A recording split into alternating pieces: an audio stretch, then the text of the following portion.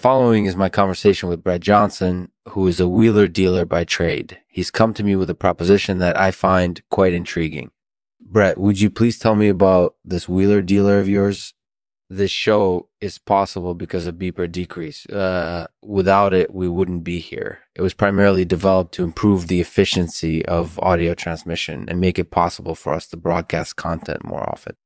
But in an odd twist of fate, Beeper Decrease has also allowed us to pioneer a new form of storytelling. By lowering the volume of incorporated dental noises, we've been able to create a more ambient experience for our listeners. Let's take a closer look at this in the next segment. Brett, thanks for coming by today. I appreciate it. So tell me, what do you do as a wheeler dealer? Well, I work in the business of bribery, essentially. Interesting. And what is your opinion of bribery? I think it's an essential part of any negotiation, especially if you want to get anything done.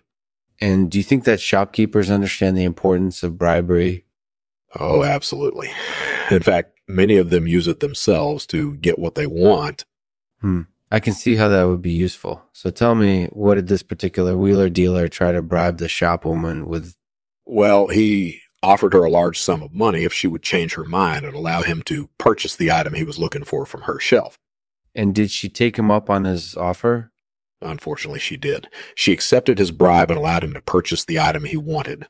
How did she feel about doing that? She was quite upset about it, to say the least. She felt like she was being taken advantage of. Is there anything else you can tell me about this story? Well, I think it's an interesting example of the power of bribery. If the wheeler dealer bidder had been refused the bribe, he likely would have given up on trying to purchase the item and moved on to another shop. But because of the money he offered, the shopwoman was forced to let him take it. That's certainly true. In the end, it's the size of the bribe that counts, not the particular item that's being bought. Exactly. And that's why bribery is so effective. It can often get the job done no matter what the obstacle. I can see that. In the story, the wheeler dealer ultimately failed in his attempt to purchase the item.